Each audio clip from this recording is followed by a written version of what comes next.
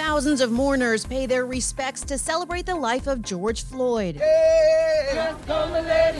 I'm Lisa Mateo. Here's what's trending.